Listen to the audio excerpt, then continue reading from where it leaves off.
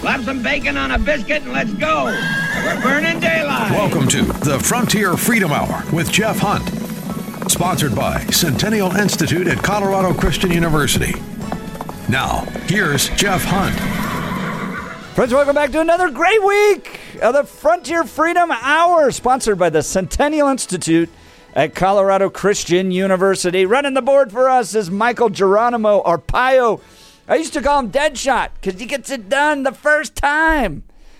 We love our partnership with Salem Media. So great to be with you all. All right, we're going to cover two major issues on this week's show. We're going to start with Andy Bunn of Child Evangelism Fellowship. We're going to talk about how families in the military are doing and kind of cover some of these ministries that are doing care and support to families that are serving. This is really, really important, guys, for the health of our country, for the proclamation of the gospel. And so we're going to dive into that later. Second half of the show, Nicole Hunt of Focus on the Family. We're going to dive in there to what happened in Ohio, the ballot initiative, and how do pro-lifers respond. It seems like we're losing over and over and over again when it comes to pro-life ballot initiatives. So what did we learn from Ohio, and what's the strategy moving forward? So a great show. You're going to want to tune into the entire thing. All right, Andy Bunn, Director of Military Children's Ministry for Child Evangelism Fellowship. Thanks so much for being on the show. I love the work that you're doing to care for military families. So give us an overview. What does Child Evangelism Fellowship do for military families? Well, first of all, thank you so much for having me and giving me the opportunity to share about Child Evangelism Fellowship. And what the Military Children's Ministry arm of the ministry does is, my role is I'm a facilitator, and we have local directors throughout the United States that have military bases within their realm of responsibility. And when they want to take ministry to children on bases, they contact me, and I'm a bridge to link them with chaplain teams on base. And then we try to have face-to-face meetings and partner for ministry to elementary school children through our Good News Clubs. So what's a Good News Club? Good News Club is one of the three things that we do at Child Evangelism Fellowship, and that is it's about an hour and a half long, conducted after school, in which we share the gospel with children. We teach them a Bible verse, share a Bible story. We have games and snacks. Kids love snacks. And we give them an opportunity to profess faith in Jesus. Amen. You know, some things have never changed since I was doing youth ministry many years ago. Pizza. It always works. It's like a God-given send to just pull kids in, get good food and good snacks, and it seems like it continues. So tell us, how many bases are you on? How many children are you ministering to on these bases? Right now, we are on 16 bases in the United States and 13 different states, and we are praying to be on 4 more by the end of the year, with what we refer to as Christmas party clubs, which is another aspect of how we minister to children. A party club is a one-day event that is tied to a holiday during the year, and we do the same thing at one time based on that holiday, share a Bible story, teach them a Bible verse, share the gospel with them, and give them an opportunity to come to know Christ as their Savior. I love how direct it is. We all know that Jesus Christ is the way, the truth, and the life, and you're offering it to these kids.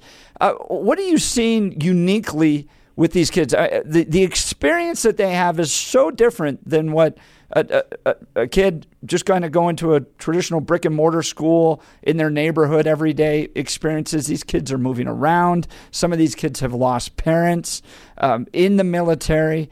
Their experience is very unique. Tell us about that. Yes, it is. I was in the Army a long time ago, in the 80s and 90s. And back then you had Desert Storm and some other things that occurred, and we deployed, but moved forward. 3 decades, and what you have now is total uncertainty among families in the military, in that mom and dad can be here on Monday and deployed the very next day because of all the different turmoil and things going on in the world. And so children, although they regularly move every 2 to 3 years as a part of a military family, they also have this additional tug on them of total uncertainty as to where mom and dad will be from day to day because of the continual deployments and things going on that they must serve their country for.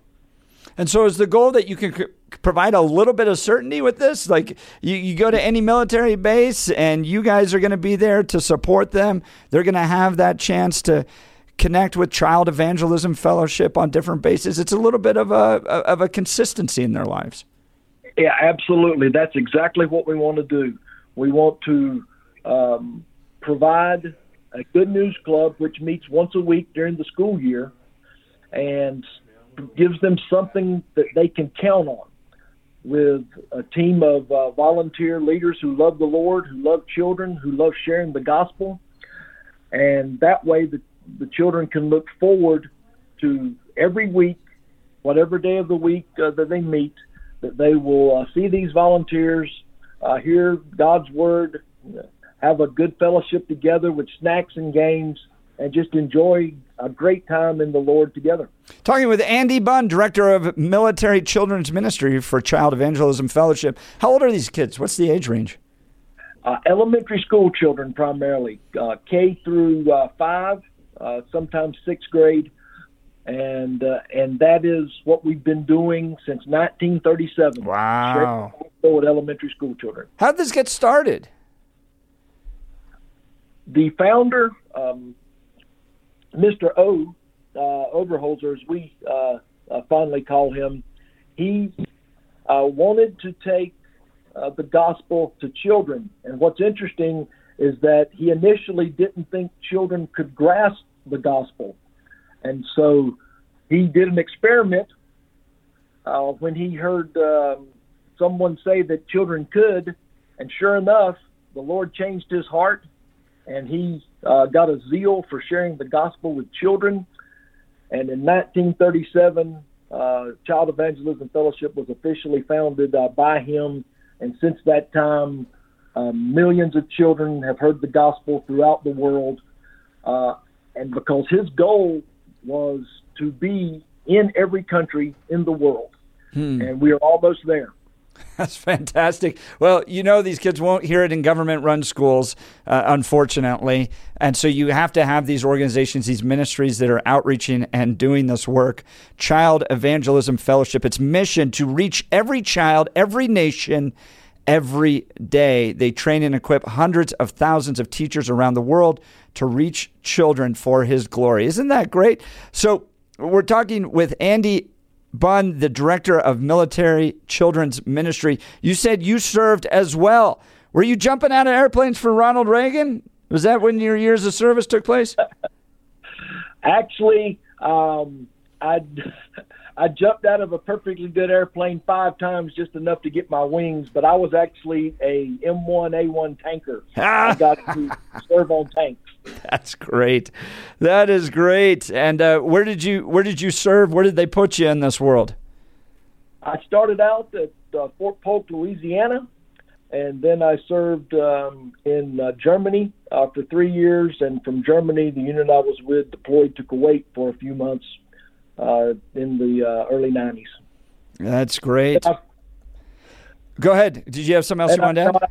I finished up my last tour was I taught ROTC at Virginia Tech and Radford University in Virginia. That's fantastic. Preparing the next generation. Well, I was recently with some chaplains at Fort Cavejos, used to be formerly Fort Hood. And what a lot of people don't know about the military is that all these ministries kind of, even if they're not directly associated, kind of put on by the Army, they open the door for ministries because they've got to serve their soldiers, and soldiers take their faith in God seriously. They, lots of different faiths within the military, but they allow churches to come on to the military bases to do service. And that's kind of what it sounds like this program is, Child Evangelism Fellowship. You guys aren't officially part of the military, but the military allows you all to serve the children on these bases. Is that correct?